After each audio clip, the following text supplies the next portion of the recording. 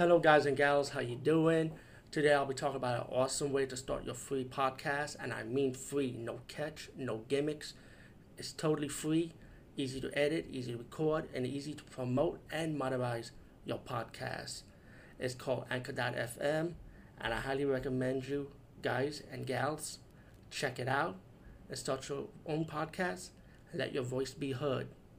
And also, don't forget to listen to Wild Dog Podcast and tell them that I sent you and that you hear it from me. So you get more people to join Anchor.fm. You will not be disappointed because they will also put your podcast in other platforms and then make it very, very much easier for you. Have a great day, everybody. Hey everybody, how you doing, guys and gals? Today I'll be talking about a movie called Beyond the Darkness, and this is like a Italian slasher movie.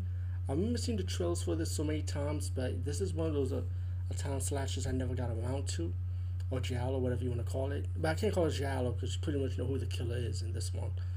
The movie's about this young man. He lost his girlfriend, and he's so obsessed about bringing her back to life, so he decided to dig her up, and trying to recreate her like she's living, like she's alive.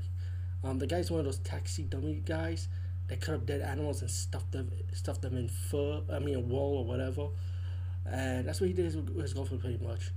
But meanwhile, when he picked up a hitchhiker, he ended up killing one of the victims and decided to make it as a habit, killing other women. He has a hope with this woman, a maid, or I believe she's a babysitter of his, that she took care of when he's still adult, by the way. And she helps him kill the victims, but she's also obsessed with him too. Meanwhile, you got a detective that works in a funeral home, started watching this guy, investigating, like wondering what the hell this guy is doing. You got police officers knocking on his apartment, wondering like what's wrong with these missing women, if he knows anything about it. The movie it's a decent slasher. It's okay. It's not the best. But still, if you're a Jody Amato fan, I say still check it out.